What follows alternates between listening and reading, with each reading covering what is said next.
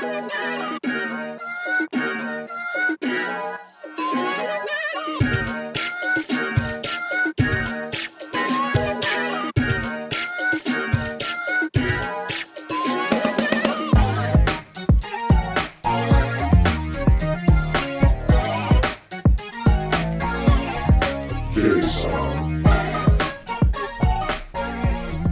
right, everybody, welcome back to another episode of the J-Side Podcast. We're here on May 10th. It is 8 o'clock, and I'm interviewing John Repplinger. John is my brother's roommate in Tampa, Florida right now. They've been living there for, what, is it like a year now? Like 6 months, something like that? Oh, no. A year? I moved in November, like pretty much November. Oh, okay. Like I moved down here 4 days before Halloween. Oh, nice. So like 7, 8 months. Wow, that's fast. Yeah, so you're coming up on a year almost, and you guys, from when I visited, you guys are just living what, it's not Miami, but it's that Miami type feeling. You guys are just living the life, enjoying it, enjoying the weather. Great times down there, I'm sure. So John is, I think, just, overall great role model for anyone that's looking to get involved in business, healthy lifestyles, being a boss, having a good time and, enjoying life, being happy, everything that comes along in life, and adventures too. So if anything, John is the guy that you want to interview with and talk to have a good time. I actually noticed, what are those interview things that you're doing, those calls, Yeah, so I do like coaching calls. Yeah. There's a assortment of different routes I'll go just based on what people are needing or wanting. But a lot of it's based on like optimal performance and mindset, I would say. And the core principle behind it is helping people kind of achieve their own flow state. Nice. Or version of that. But yeah, that's something I started recently. I've been studying that for like optimal performance for a long, long time. And then it really took a kick on it with like biohacking and just understanding yourself to how to get the best out of yourself. When I moved to Portland like 4 years ago, almost 4 years ago now, with the intent to like focus on my career, personal development, professional development, growth and whatnot. But yeah, so I do coaching calls. I actually have a website that's going to be, at the end of this week, we'll be launching, that will have like the payment options, some of the products I sell, some of the services I offer, and more, background knowledge on myself and, where it came, the idea and the just like the reasoning behind why I'm getting into this. And so it's kind of like optimizing your life based on optimizing other people's lives based on what's going on in their life and how they need to fix it. Yeah, so it's like a lot of mindset things that really helped me to like get the most out of life. I think something like you mentioned, right? Like I'm somebody who just have a huge appetite for life. There's so many things you can learn and do and see, and I want it all. And I know I'll never get it all just because time, physical time is definitely has limits to it. But I want to do and see and learn as much as I can. And so, the biggest hack or roadblock into that is time. Like we only have a limited amount of time, physically, and we don't really know exactly what that set time is. We have an idea of what it might be, but again, nothing's really promised except for the present moment. And so I'm always trying to figure out how to optimize my time, which a lot of that goes into energy. Right? Like how you take care of yourself, your sleep, recovery, just how can you optimize energy? Because at the end of the day, if you have the energy to do whatever it is you want to do, you're probably going to do it. But if you don't have the energy or you don't have the clarity, it's really tough to figure out what you want. And when you do figure out what you want, to critically think through the necessary steps to do that, and then also be able to take action. So it's like unlocking your energy and unlocking your mental clarity. And I've done this through just the study of books, the study of, other top performers of, both in my field and just in life. I've actually taken coaching courses. I took a Tony Robbins coaching course. This is kind of where I got the premise of a lot of it, or the understanding of the structure, the pricing, some of the tools and whatnot. I took a Tony Robbins coaching course, and it was $700 a month for three 30-minute phone calls. Holy and I did this for shit. 6 months. And I was like, was it worth it? It was really cool to go through it all. because you learn a lot of mindset hacks. You learn a lot of just like really cool tips and tricks, and they challenge you, like no one really challenges you, and get you to really think about internally about what you want, who you are, what you're trying to accomplish. But for $700 a month, Yeah, that's crazy. 3 calls, I was like, yo, what? So I mean, my pricing's still going to be high. It's going to be close to 600, but it's not just 3 calls. Yeah. It's basically 2 calls a week, so 8 calls instead of 3. And there's other things that are offered in it, like there's a text and email Monday through Friday thing that I'll send out. And there's like one other service to it. I also offer individual calls, but those are a lot more pricey. Yeah. Oh my God, that's crazy. I didn't realize that was a whole market. Is because it's basically it's like a seminar. It's like a personal seminar, but it's personalized to you. So that's really cool. It's one-on-one, and like anything, it's funny. I took up like martial arts training recently, and I work in a one-on-one setting. And I can't even tell you how amazing it is to work with a one-on-one coach. Yeah. Because you just get so much more prescriptive advice as opposed to taking a class, right? You get all the time and attention from the expert, and they take an interest in you, an investment in you, and focus on what you need work on, as opposed to sending you just generic information like if you were taking a class. So, I find a lot of value in the one-on-one coaching. Again, I didn't think it was like that worth it, but now at the end of the day, I'm thinking like, wow, I've learned all of these tips and tricks. And even though like at the time I was paying a lot of money, like these are things that I use in my everyday life to this day still. And so to me, they're definitely valuable. It was an investment in yourself. Yeah. Yeah. And Nice. Everybody should be investing in themselves. I think it's like you should be spending 3% of your income. I personally think more, but 3% of your income, you should be investing in yourself. Yeah. Every year. Oh yeah, no, I agree. I mean, anything along the lines of like a gym membership to doctor's appointments, like that's investing in yourself, or supplements or whatever it is you're doing to take care of your body. And I guess that's kind of in one of the lifestyle categories I want to touch on, was habits. What is like your most important daily habit, or tell me like what your daily routine is? Because last time I saw you, it was some crazy regimen, and I'm wondering if you're still doing the same thing. Yeah, it is. And I'm trying to incorporate now an evening routine too. Because it's funny because I mentioned flow state. So there's a diagram I really like, and I'll try to draw it out for you. Actually, no, I'll just show you on my phone real quick. Okay. But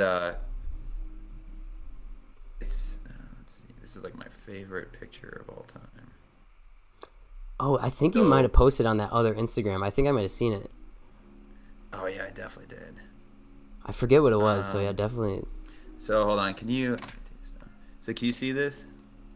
Yeah, it's discipline, flow, and superior, right? In a discipline, flow, and surrender. Oh, surrender. Sorry. So like discipline and surrender, which are like opposites. Yeah. Right.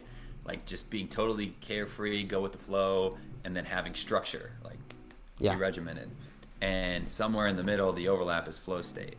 And so what I'm trying to achieve, because my morning routine was kick ass. Yeah. And I would like get up and just whoosh through the day, like so much energy, so much positivity, just felt like I could conquer the world. Hell yeah. Where the problem was, or the roadblock was, that I didn't have I let all that energy and like all that excitement and just that feeling want me to do it all, and before I know it, it'd be like midnight and I wasn't even in bed because I was just doing so much stuff, and then I would have to get up at 5 and do my morning routine. Yeah. And so then over time, like the lack of sleep gets to you, and so I just keep thinking, all right, well, one, I need to make sure that I can bookend both my day, my beginning of the day and the end of the day, so that I can still get my optimal sleep for rest. And then if I do my morning routine, that like anchors me, and it anchors my like values, morals, what sets intent for what I'm trying to get through the day. And then I could just be totally free during the day with whatever comes my way. And then same thing at night, ground myself again at night, make sure I'm getting the sleep necessary to recharge. So what is your optimal sleep? My optimal sleep. Personally, I just got a Whoop bracelet thing. Oh, you know what that is? I've heard of it, yeah. I've used it once, so I gotta like make that a habit. But I personally think it's like 7 hours Okay. for me. Yeah, it's I can different for do everyone. 6. 8 is too much. I can do 6, but like anything below 6, and I'm just like I'm gonna crash or just like not perform my best. Yeah. And so 7 to me is my ideal amount of time. Yeah. So our guest last week was it's my co-host, community college psychology professor, and she talked about sleep. She was a clinical psychologist. She talked about sleep, psychedelics, mental illness, but when they were on the topic of sleep, she talked about how important it was, and that like one of those go-getters that says like you can sleep when you're dead.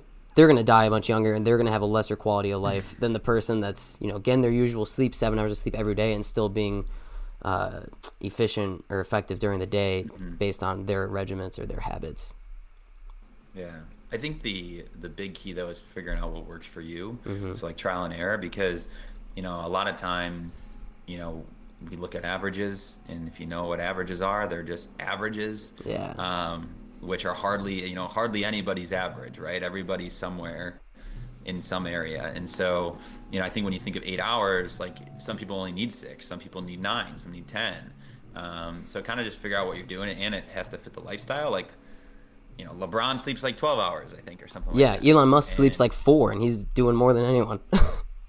Yeah, he also lost his like hair for a period of time. Yeah, and if you look at any all the presidents or Jeff Bezos, they go bald. Like the presidents always have gray hair by the time that they're done with their term.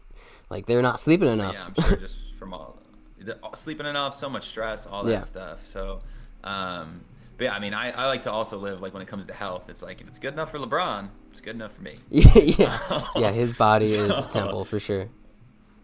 I mean, if he's take care of like the amount that he spends on his body and how he performs both like physically and from a mental level, I think a lot of people overlook just how sharp he actually is as a human. Yeah. Way he thinks through the game and business and a lot of other things too, the way he even conducts himself. He's a very smart, sharp man. And he rests a lot. He spends a lot of time in his investments of health, body, whatever it is. So sleep's good enough for him, good enough for me. Yeah. So let's say, how would you incorporate the difference between how much time you spend in work and how much time you spend in play? If you're working 80%, playing 20%, what's the payoff there? Or has it obviously changed since college? I'm trying to figure all that out because I spent a lot of time in my younger years. Not a lot of time working. Yeah. I mean, working in different areas. So the thing is, like, I'm kind of always working. Just kind of depends on what the setting is. Like, I'm always learning. I'm always optimizing to come out on top, if that makes sense. So whether it's in a social setting, whether it's in a sport, whether it's in my job, whether it's playing Catan. Getting that competitive advantage. I'm a competitive person, and, if I'm doing something, who I'm going to compare myself to is the best. Why wouldn't I? And it doesn't necessarily mean I'm going to be the best or that like I feel like I can be the best. I know I won't be the best in millions and millions of things. But I like to have the mindset that, I think it's kind of like what like Michael Jordan has. And he says, I never lost a game. I just ran out of time. Oh, yeah, I've heard that. The mindset that I like to approach things with is the mindset I approach is I'm not going to be the best at this, but I could be the best at this if I had unlimited time. Yeah. Oh, yeah, totally. No, it's a great quote, actually. I like to approach things with. So I know you were very outdoorsy with your time in Portland. Like, how much time are you spending less now that you live in Tampa versus being able to get outdoors and going? That might be sad to think about, but how much time you spent then versus now? Like, what's changed? Not enough, man. Out there was super cool. Like I had just a sales job. I mean, the whole experience was super unique because, you go from having like a reputation, having friends, having family, just having this idea of who you are, to being an absolute nobody. Because I moved there, I didn't have any friends, and I mean, I had like one. I didn't really know anybody, know the area, and so you're literally just this blank slab. I like to say you're a blank slab of marble, or a blank page or whatever, and you can write or sculpt or do whatever you want. So it was cool because I went out with the intent to focus on my career. So I focused on my career, and then after like work and stuff, I mean, I had a lot of free time to focus on me. And so I would go to the gym a lot. I spent a lot of time outdoors. I spent a lot of time reading, learning, growing. And out there, like oh man, I love the outdoors. There's like hikes everywhere. I was outside at least, a couple times a week, like doing a hike, snowboarding, surfing, whatever it would be. I'd be outdoors all the time. And it's really nice. I end up becoming like a lot more like spiritual, or like more into nature and earth, and just like the connection between us and all living things, and my Zen. I got meditating and stuff, and then I came here, and it's like city life, and I took on a new job where before I was like an individual contributor, and now I'm a manager. So I manage a team, and I'm helping to build a sales office in Tampa here, which is going really great. Nice. But it was a lot. It was a lot of stress, a lot of go. And so I needed my morning routine to help keep me grounded through all that, because it was tough. But I definitely missed nature aspect that helped me stay zen and stay super calm. And just like deal with a lot of it. So one thing that I really like the pool, because it helped me just get outside. Like I'm always at my rooftop pool in the morning. That's what I did my morning routines at. Just because not entirely with nature up there, but you're outside, you're getting fresh air. There's some plants up there. The sunlight's coming down, so it kind of just helps you. You see a lot of green, like you're up on top, so you don't just get blocked by the buildings. You can see the trees and the river and the bay and whatever. But I do need to make it more of a habit to go to like the beaches and stuff. That's very, very nice. It's crazy the effect that the nature has on just your overall attitude, or happiness levels, like however you're feeling. Like even when you're up on the rooftop looking out at like a city or the ocean or whatever it is, having that perspective is like being on top of a mountain. Having that perspective of looking down at like another setting or whatever it is, or the effect that looking on the horizon of a beach, like the effect that has on your brain. It's like looking into a fire. It's like really almost like therapeutic. It's like what's happening in there, like it's uncontrollable. You don't know what's going on. It's weird.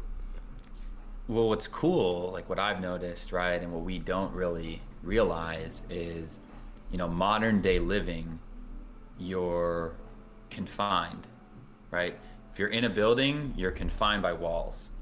And, think of energy, even if your thoughts go out, they're all your energy is confined within these walls. And even when you're in a big city, you're seeing building, your views, your thought is still confined by these walls of these big cities. And when you're up on the horizon, or you're out or when you're up at the roof looking out across the horizon, or you're at the beach or wherever you're looking at the horizon's endless, right? Or like looking at the sky, it's endless, it's infinite. And so your brain starts thinking of like, it just goes, whoa. Yeah, like, look at all that potential. Yeah.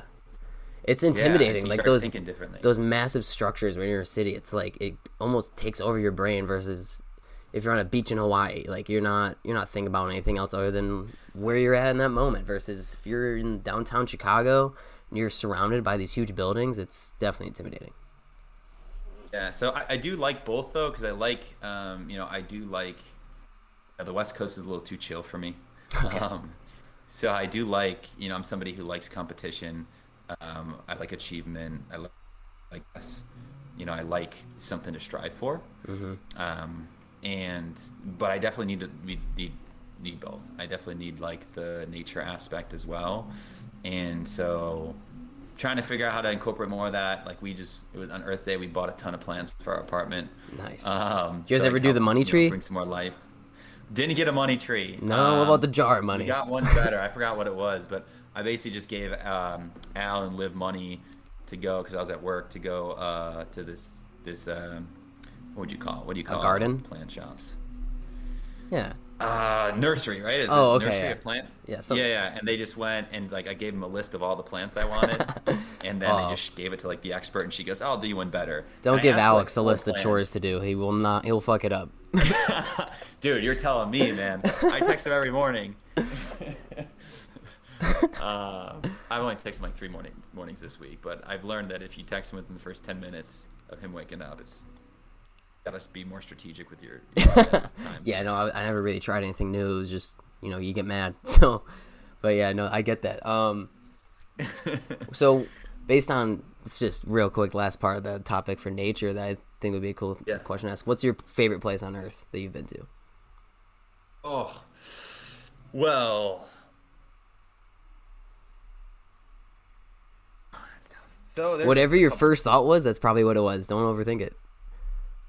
Well, it depends. So I mean, Barcelona is my favorite city. Okay. Barcelona's my favorite city. It's got the beach and the Mediterranean Sea. It's got a nice city. It's vibrant. The culture, the architecture. It's got places to hike. It's just got a very nice vibe to it. Like very laid back, colorful, energetic.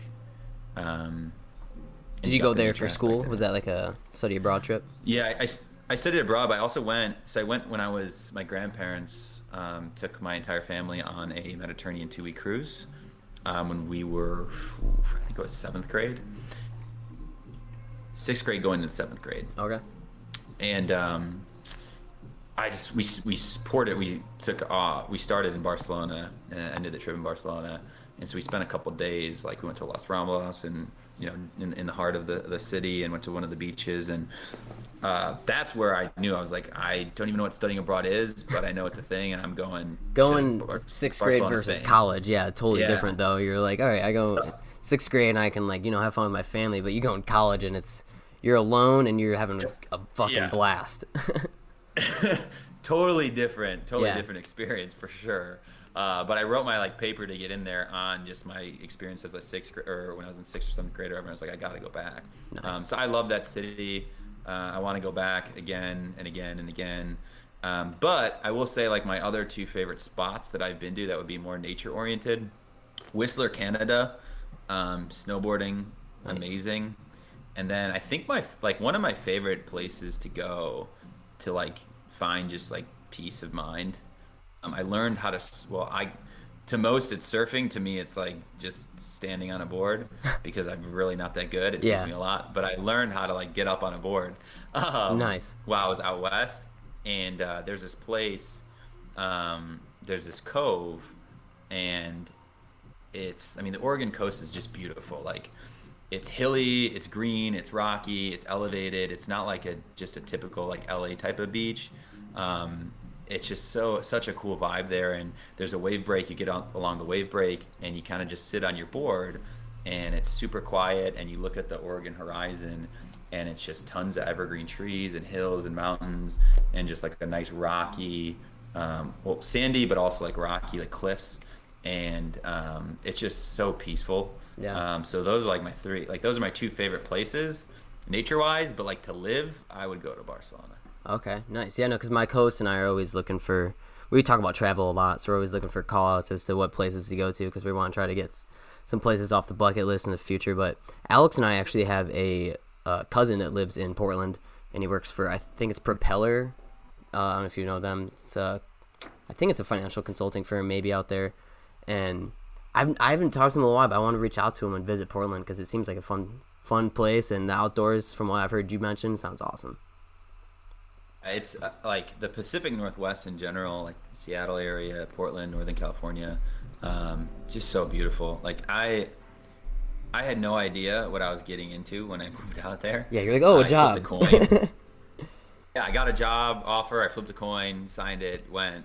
And it was funny, when I flew out there for the in-person interview, they flew me out on a Monday night.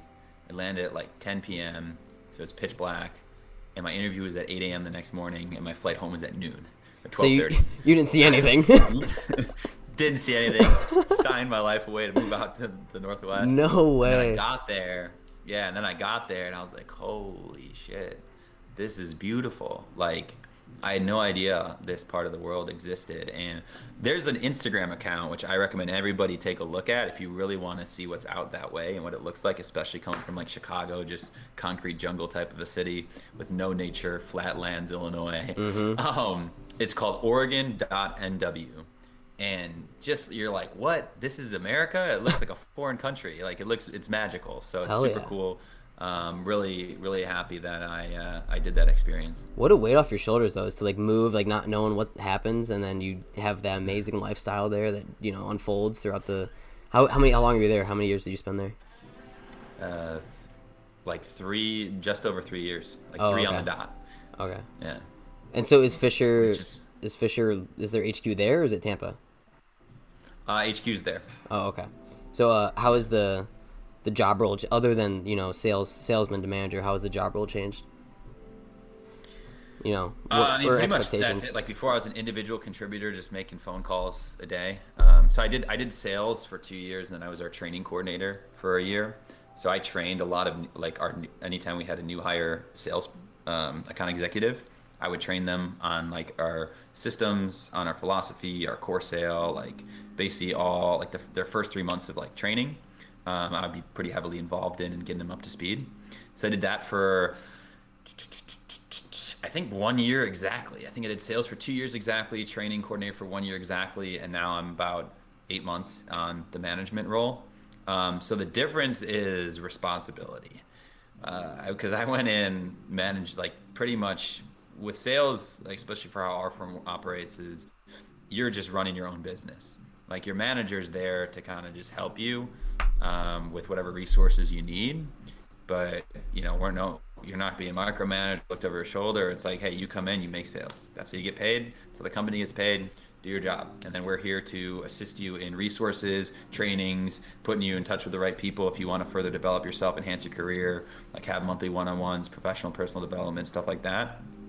So as a salesperson, you're pretty much just working on yourself, or you're just working by yourself. Essentially, you're running your own business, kind of like an entrepreneurial style. So was that And one of your then goals, or was that an expectation you had for yourself, was to grow in the company and reach the position you're at, or was it just happened? um,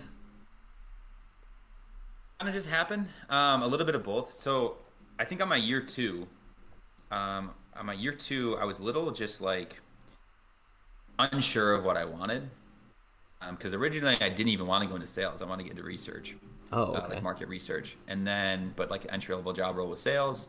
And I figure it's a really good life skill to learn. Like I personally think everybody should start their careers in sales and service. People skills, really Yeah, good ones, and totally. communication skills, other really good ones. Yeah, I couldn't agree more. And so year two, I kind of like plateaued. I wouldn't say plateaued, but I was going through a lot. Like I had shoulder surgery and just like a bunch of other stuff going on, and I wasn't as focused on my work. So like I was doing a lot of these with my production. Yeah, Like slowing I'd down. slip and then I'd grind because I had to get back up, and then I'd slip, and I was kind of just like a lot of work to plateau. So I didn't really know what I wanted, and then I got an opportunity to do the training, and I'm somebody who's like, if you get offered an opportunity, you don't know how to do it, say yes and figure it out. Okay. So I was like, hey, do you want this? Because I expressed a little bit of interest, but it's more like, hey, do you want this? And I was like, sure. So I did that with another person. We kind of tag teamed it, and then the Florida spot opened up, our office opened up, and we knew we were going to need people to manage, and no one really wanted to go. This is pre-COVID, so no one really wanted to go down, and I was like, hell yeah, I'll go down. Like I moved to Portland. I was like, I'm going to do 2 to 3 years there, and then do a new city, because like that's just how I wanted to live life. Yeah. And then I was like, it's closer to home, Chicago, like so much easier flights for all my friends and family because it's real tough in Portland. And so I was like, yeah, hell yeah, let's do this. So I expressed, they heard I was interested in Florida, so they reached out and they said they were super excited, and like we're basically letting me know that there would be opportunity to take on this managerial role. And then I like formally applied for it. It was funny because they told me I got it, or they told me that I'd move down, and it was like the expectations were kind of like, yeah, you'll get down there at end of October, and you'll probably just still do your training role, and then come the start of the new year, you'll be a manager. And so I took 2 weeks off, and I went back to Chicago, fucked around a little bit, hung out with a lot of friends, saw some family. Yeah. Just had like a good little break. And I got back in on like my first day of work, and it was like, so you inherit your team on Friday. And this is like mid-October. So it's like, you inherit your team on Friday. I'm like, whoa, what? So I hadn't even done any of the trainings yet for like management. You Really just got hadn't done thrown in the anything water in yet. the deep end. Just thrown in there, and just like figure it out, which I personally love. I love that type of Yeah. style, like sink or swim, you know? Yeah, don't have Um, someone walk you. They, hold your hand as you're walking through. Like, fucking walk on your own. yeah. Yeah. But like what's cool about our company culture is that's kind of that's kind of how it is, but it's like everyone's so supportive and like collaborative that like they're not going to let you drown. Okay. So it's like we're going to throw you in the water, but like We got see you you. waving your arms, we're Yeah. going to give you help. Yeah, we Yeah. got you. I like So that. it was cool. It was a really cool learning experience. Like I've grown so much in such a short time because I went from being just take care of yourself to now take care of, my team got as large as 15 individuals. And with COVID protocols, there's times where like there's only other two other managers were out of the office. So at one point for like a couple weeks, I was basically the only one in the office for the sales department. We were on our own floor, and there were 20 plus like account executives in there, like kind of just coming to me for stuff. And this is back in February, so I was like in the 4th month on the job, or like January. I think it was January. So I was like 3 months in on the job, and like having to try and figure all this out, and just like stepping into this role that like I've never done before, which was like what I was saying was super stressful. Which is why that's like when I really got into this big whole, okay, I don't have my nature and trees and all this like free time anymore to like just zen out and be chill and deal with all the stress. Yeah. So I got into my morning. I was like, I gotta just do this morning routine. I gotta make sure I'm taking care of myself first thing in the morning, so that when I go to work, I can just put out all these fires. You're a killer. And Yeah. take care of everybody else. Wow. I love that. How does a company do, like, I guess, how do they implement that philosophy of, collaboration and growth? Because, so many companies talk about their company culture and like how it's collaborative, but it's a lot of just talk, at least for the big companies. Like that's how it was for like when I worked at Nike. Like, they talk about how inclusive they want to be and like diversity and helping each other out, but it's really just a part of like the corporate policy. But how does a company like Fisher Investments actually implement that and promote it to its employees? I think the coolest part about it and why it resonates so much with me and why I feel so at home at this company, is because it's like it's a family. Like we always talk about like the Fisher family, joining the Fisher family, and that's, at least in my eyes, what like a family is. Like no man left behind, like supporting you, sharing ideas, free of judgment, type of culture. And I come from a big family, like super supportive. They always have my back for everything. Like I wouldn't be able to do the things I do without them. Like move away, move here. It's so great. And so that's just, at least in my departments specifically, but more so for the firm, it's just like it's like a family style company, full of strangers, Yeah. which I think is super cool to have. And like the other thing is when you have that philosophy of we hire people who want to grow. We hire people who want careers, not just jobs. And when you're growing and everybody wants to grow, I mean, we have that philosophy, that sink or swim philosophy, like I mentioned. Mm-hmm. So everybody that started has like started from the bottom, right? And they build their way up. So when you have a new hire come in, you feel for them, you empathize with them, because you're like, oh, I remember that, it sucked. Mm-hmm. I've been there before, everybody else helped me, so like I'm gonna help them when I see them struggle. So that's like the culture we really try to foster, and I think we do a really good job of it. And that's been like my primary focus to start the office now, is that supportive, collaborative, family style culture.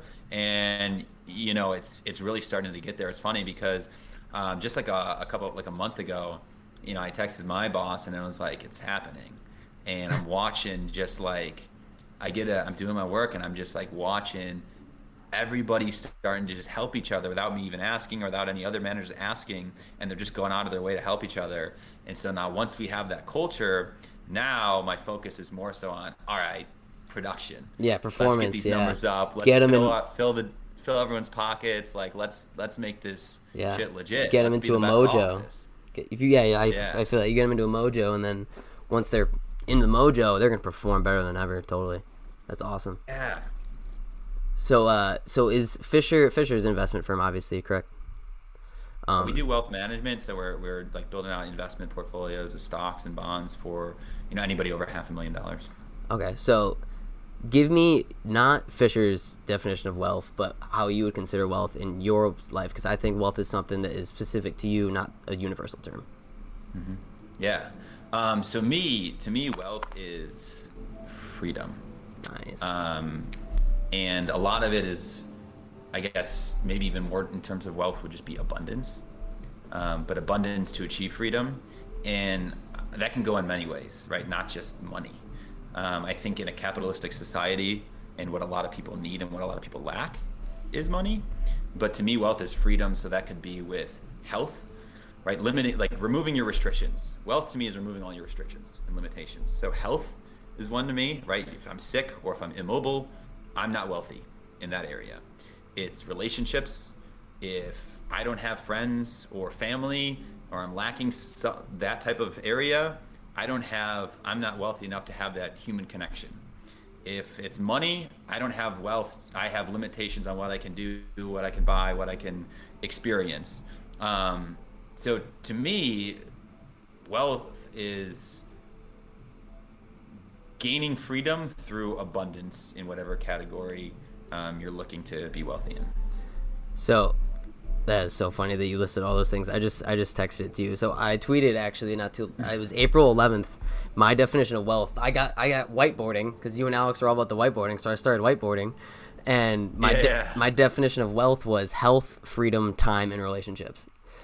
Nice. And I feel like everyone's like, oh, like I want to like be wealthy when I grow up, but the only thing they're thinking of when they think of wealthy is assets, and that's money and physical things. So. And I was like, that's not wealth. If anything, time is money. Alex and I talked about this briefly, that I hate when people are so stingy with their money, but when people are stingy with their time, I fucking get it. Because it's like, if you're going to stingy with your time, like, you don't want to waste time because time is money. Money, you can always get money back. You can never get time back. Totally, exactly. Our most precious thing we can give is time. Totally. And I think, like I was saying, I think just in a capitalistic society, why everybody thinks wealth is because a lot of our restrictions or our, if you think of material things or experiences or whatever, travel, you need money to do that. I think another big area of wealth, or that helps you achieve wealth in all those areas, is your mind. Yeah. And like dropping your ego, because if you drop your ego, what do you need all these things for? Yeah. Not much. Yeah. You can achieve all those things without money. Yeah, you can obtain achieve personal connection. You can achieve health. You can achieve, travel, maybe, or experience, maybe not, flying first class to, Hawaii or whatever, but like you can see a whole lot, meet a whole lot of people, live a healthy lifestyle, live a very present, abundant, joyful lifestyle, if your mind's right. So that's a big component. That's where it starts. Personally, I also want money because I want to go to Hawaii and all that other stuff, but you don't need it. Yeah. Well, yeah, you don't think about how much money you don't think about how much money you want until you actually need it, because like, you need money to survive, you need money to live. That's just obvious, at least, in certain countries, our country especially. But if you have all the money in the world, money is not your wealth anymore. Your wealth is your relationships, your time, and your health. I think health more importantly. You need money, even in this world. I think what money does. Money is a medium for exchange of goods. Yes. Yeah. Right. And so, what it does is it just makes life easier for us. Right. If you think about how people used to trade for things, and you have to go get this and trade for that with multiple different people, whereas now money, it's just a universal tool to barter and trade between people to get what you want. Like in Catan. And so if you don't have money, what you really need to do is be providing value. So you can get whatever you want in this world with no money in your pocket. You just got to be providing value.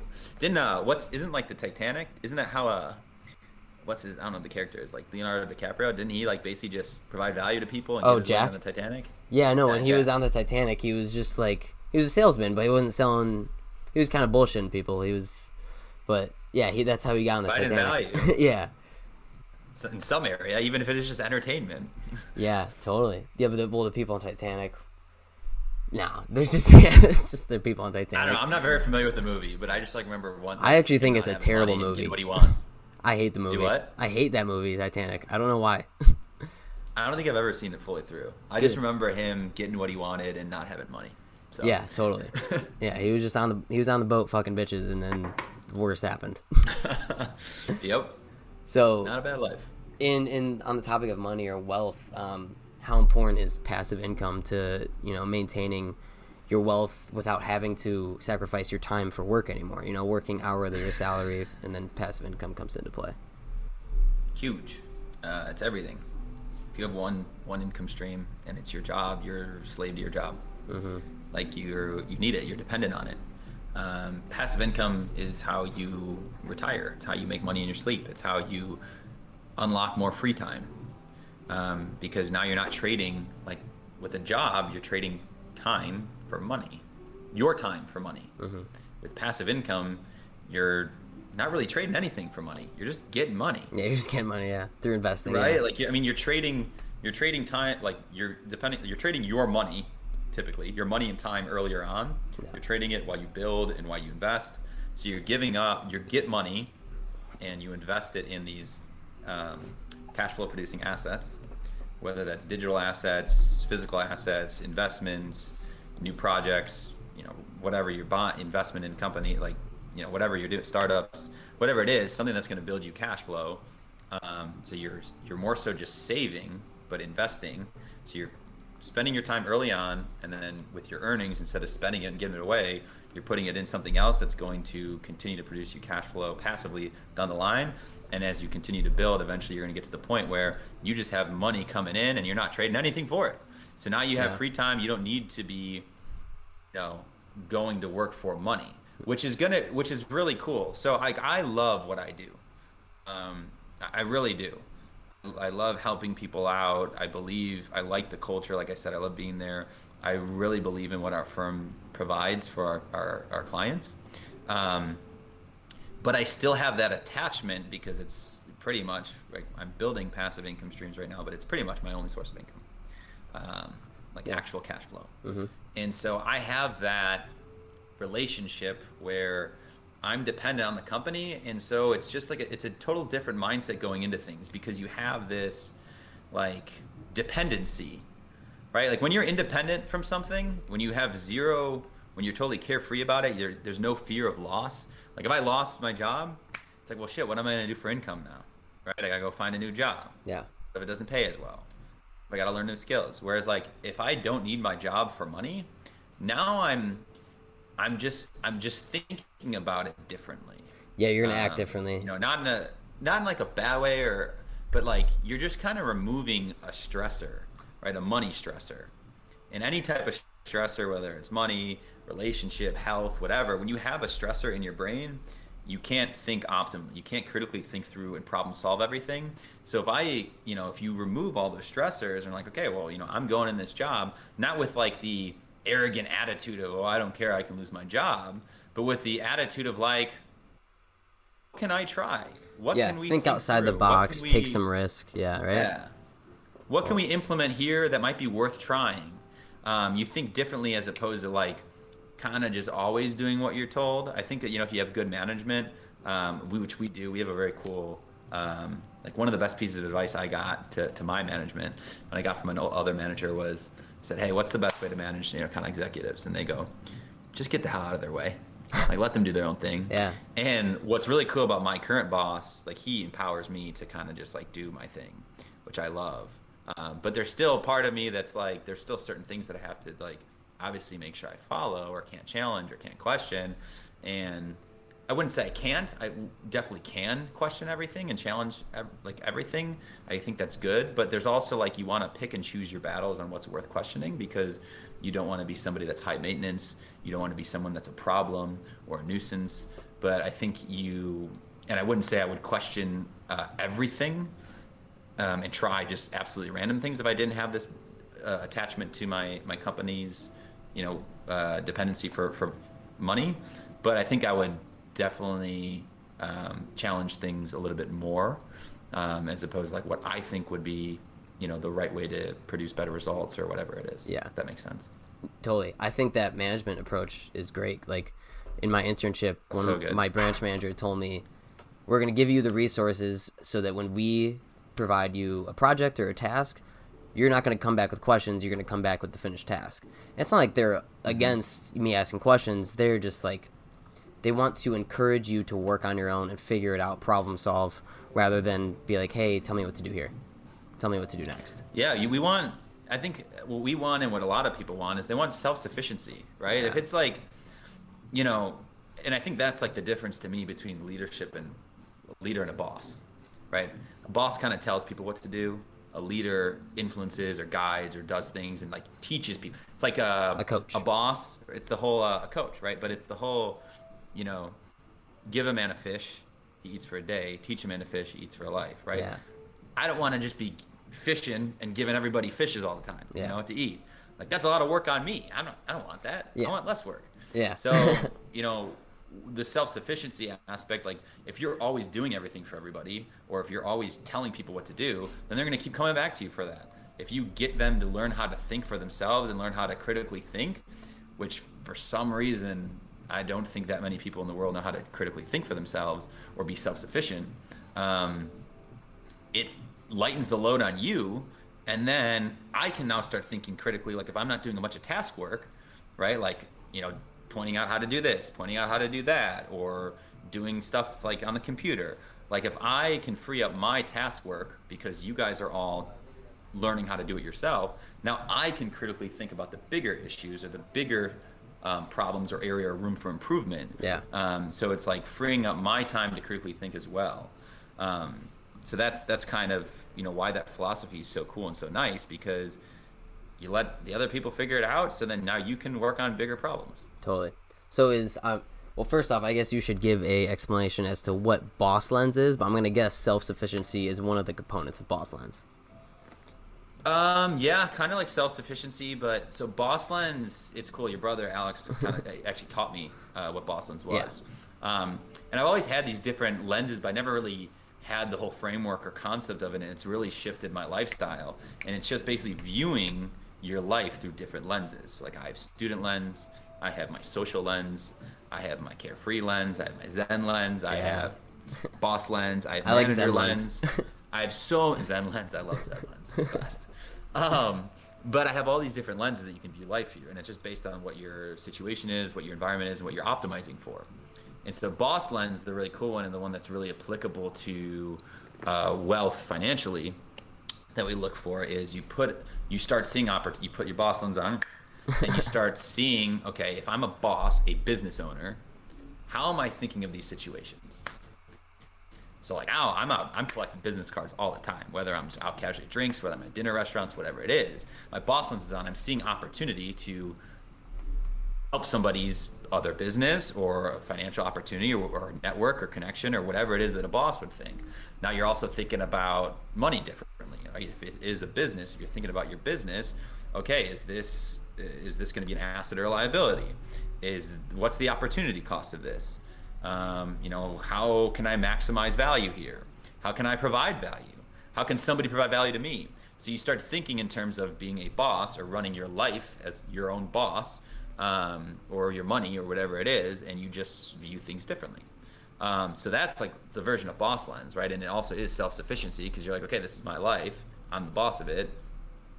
What am I optimizing for? What am I trying to gain? How can I be self-sufficient in learning and growing and getting what I want? Hell yeah.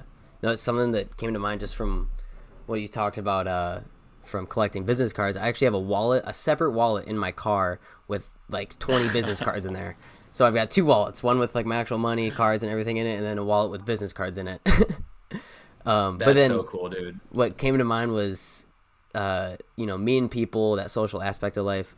From what Alex last told me, whatever happened with the lady from the wine tasting tour that we did? The Queen of Egypt. Is that something that you can explain or no? Oh, I couldn't explain because nobody would even understand that.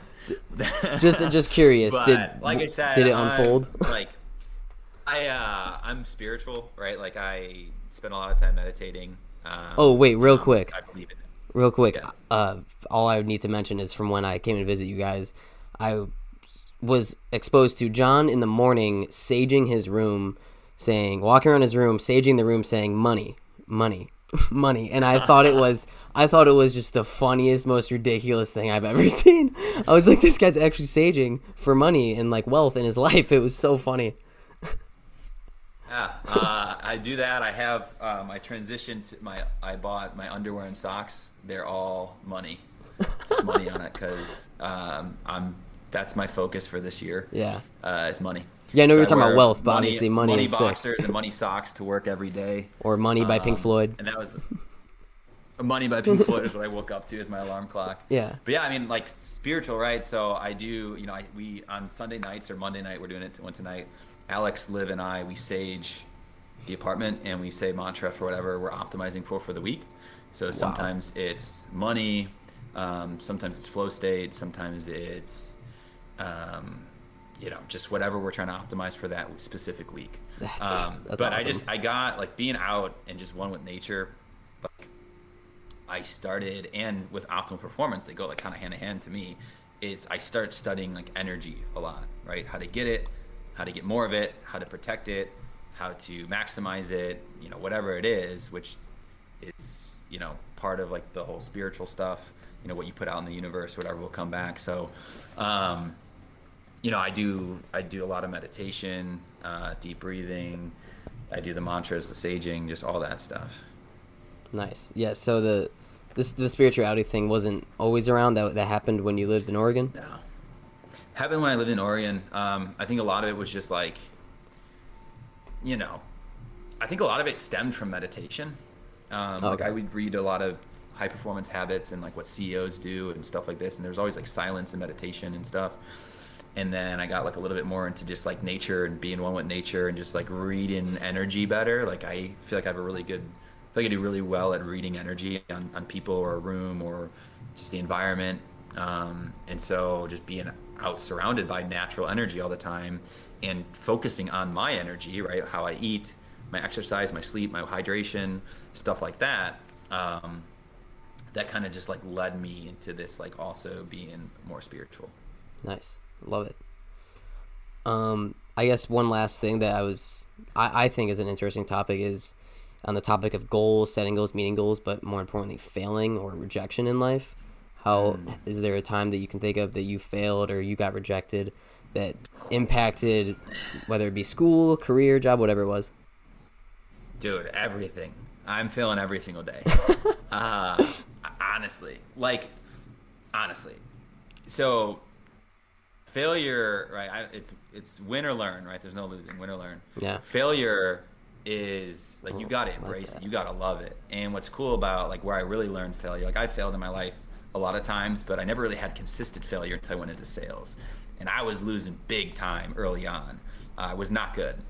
And then I just like, with all this studying of optimal performance and stuff, it was that thing, like flip it into learning. Like just when you think of failure as a loss on like an L on your book, not a W, that's victim mindset. And I'm like growth mindset. Yeah. So how can you think of a growth? You learn. What can you learn from this and what can you move on with it?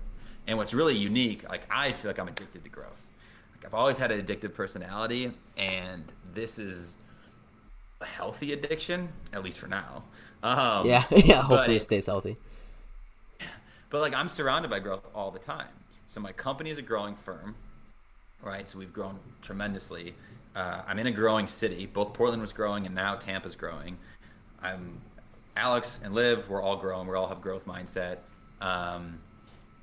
The industry I'm in, the stock market is a growth oriented market. Mm-hmm. Like I'm always surrounded by growth, which is super cool because I'm a big believer in you're a product of your environment. So if I'm surrounded by growth, like I study growth, I'm in growth all the time. I see how growth works. And it's just like a really cool thing to, want to always be doing. It's just growing and learning and bettering yourself. Yeah, no, totally. And I could tell just from when I spent that 1 week with you guys, like I felt like I was growing just because I was around that attitude from you and Alex and just the city, like, being under the sun, being in the growing city and like having you guys around, and Josh, like training with Josh was unreal. Like I felt I felt like I stood taller. I felt like I was, just having those brighter days. based on that attitude and that mindset. It was amazing. That's why I'm like, all right, I need to get the fuck out of Wisconsin. I need to live somewhere that's man, like that. Like, get down here, dude. I mean, there's the big thing, right? If you're not growing, you're dying. It's growth and decay. There's no in between. Yeah. Right? If you're just plateauing, you're dying because everyone's growing. Yeah. Right? And so, that's what life is, right? Life is growth. You grow, and then you die. So, like, until you stop growing, you start decaying. And so, like, me, like, there's just so much energy in growth. There's just so much excitement in growth. And, like, that's how you get the most out of life. And I'm somebody who's trying to squeeze every ounce of life that I can, with the limited amount of time that we have here. Like, time is limited, totally. Physical time. And, like, it's something that I think it takes failure, and it takes a lot of failure. And I think it takes something like moving away to really understand the importance and the value of time. Yeah, no, my number one advice to, like, anyone is to just fucking move out of your hometown. Like, just because I have some friends that are stuck in home, and I'm like, get out of there. Like, it's a whole new perspective. Like, it's like a lens thing, see the world from a different view, from a different place. It's gonna change you for sure. And that's something that I'm sure you could say that, like, each time you move to Portland or then to Tampa, like, whole new perspective, whole new life. You're starting another chapter that just overall is another page in your big book of life. Oh yeah. Couldn't agree more. Like, the best decision I ever made was to move to Portland, and then up until I moved to Tampa. The next best one was moving to Tampa. Yeah. So, the best one was moving to Tampa, or the most recent one that's been the best has been Tampa. Before that was Portland. Before that was moving to study abroad. Like, it opens, like you said, a brand new perspective on life, on the world, on what's out there, and what you're capable of. And so it's really cool. Nice. Is there anything you wanted to plug, or you can give a shout out to your Instagram accounts, or anything you want people to be aware of? Overall, whatever you want. Good question. This would be a cool one. Yeah, if you have an interest in moving to Tampa and starting a career in sales, we are hiring. Like I said, it's a super cool company. You can apply and use my name online, or if you want to just chat with me about opportunity, I'm always happy to do so. Whether it's about Fisher, whether it's about my coaching, whether it's just about advice in general, it's kind of like I'm super passionate who are trying to grow and trying to learn and trying to better themselves. And so if you have questions and you want help or just clarification or better understanding of my journey and my process, what I've gone through, happy to chat with you. So either feel free to reach out to Jayson. You can text me 630-815-9007. Email me jrepplin2795@gmail.com. I'm happy to chat. I'm an open book. So hit me up with whatever you want to talk about. Yeah, anyone that wants to take him up on that, I'd highly recommend it. Don't be afraid to actually, utilize him as a resource, because he did put his phone number out there by choice. Yeah, by choice. So feel free to hit me up. I'm happy to do it. Love networking, love meeting new people and hearing about, their life, their goals, their dreams. I think it's super inspiring and, awesome to hear when people are passionate about things. So yeah, hit me up, use me as a resource, even if you don't know me. Sometimes that even makes for better conversations because you're, not thinking about being judged. You're dropping your ego and you're totally just being free. So happy to do so. But yeah, thanks for having me, Jayson. I mean, this has been awesome. This has been my third podcast now, and I think each one gets better and better. And they're a lot of fun. And I learn a lot about myself too while I do these. Yeah. So thanks. It is a lot of fun. You talk and you don't even realize where you're getting at in the conversation. It just goes. But yeah, no, you're an awesome guest. Thanks so much for your time and really appreciate it. Cool. Yeah. Thanks, man. Let me know if you ever want to have me again. I'm happy to do it. Yeah, for sure. All right. Bye, everyone.